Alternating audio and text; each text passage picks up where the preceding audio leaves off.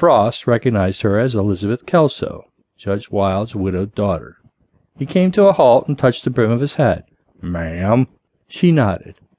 "You're back early, Marshal. We weren't expecting you until Thursday. No trouble in town, I hope?" "Nothing we couldn't sort out," he replied. She looked relieved, but still somehow troubled. "I wonder, could you, spare me a few moments? Oh, I know you've only just got in, but—" She shrugged, obviously distressed. "I have to talk to someone." Hearing the desperation in her tone, Frost kissed his plans for a drink and a dip goodbye and forced a polite smile to his lips. "At your service, ma'am." As he followed her into the plain green briefing room, he cursed his luck. Not that there was anything about this woman that he disliked. Far from it, in fact. Elizabeth Kelso was an exceptionally handsome 27-year-old, with a proud, pale face, wide hazel eyes, and curly, shoulder-length auburn hair. It was just that Frost had inhabited a man's world for so long that these days he tended to get a mite tongue-tied around women, especially women he admired, like this one. "I'm sorry, Marshal," she said as soon as he closed the door behind her. "I know that the last thing you need right now is an hysterical woman bending your ear, but—" She shook her head helplessly. "It's my father," she said softly. Frost felt his pulses quicken. He knew that Judge Wilde was not a well man, and that getting this crazy scheme off the ground in the first place had taken more out of him than he'd care to admit.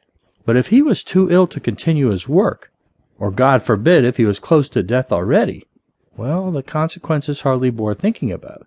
For a start, the Wilde boys would almost certainly go straight back to prison for immediate execution of sentence. And as for Frost, well, the U.S. Marshal's office would either find him a dirtier job than this one had been, or pension him off altogether. "What is it?" he asked tightly. "What's wrong with him?" She came closer in the fading light so that he could smell the musky, womanish scent of her. "Oh, nothing terrible.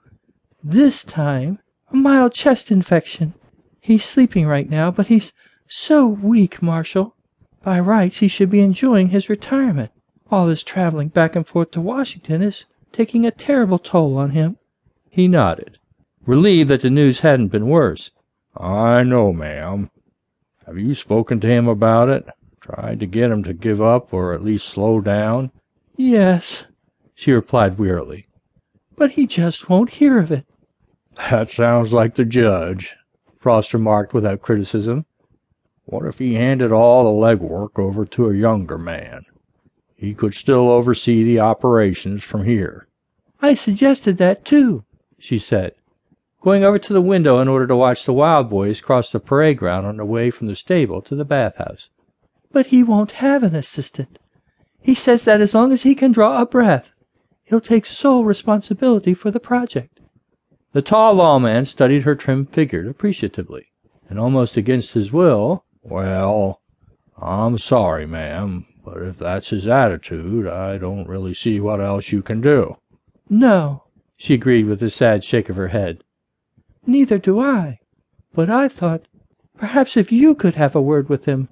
"Me? Hell, begging your pardon, ma'am. What I mean is, he won't listen to his own daughter." "He'll listen to you, Marshal," she said desperately, turning to face him again.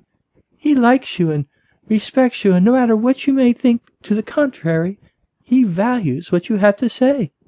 Faced with such an imploring gaze, he could hardly refuse and still remain a gentleman.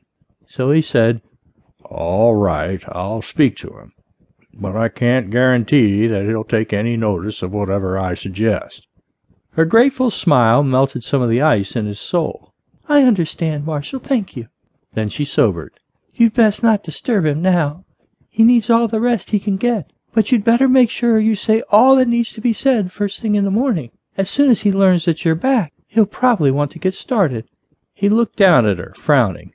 "Get started?" She shook her head, obviously trying to gather her thoughts. "I'm sorry. I've been so distraught I didn't think to tell you," she replied. "Despite his illness, Daddy's been like a pup with two tails ever since he got this latest orders from Washington 2 days ago." Frost's skin went cold. "The President has given him another mission, Marshal Frost," she said, smiling. "The Wilde boys are going back to war."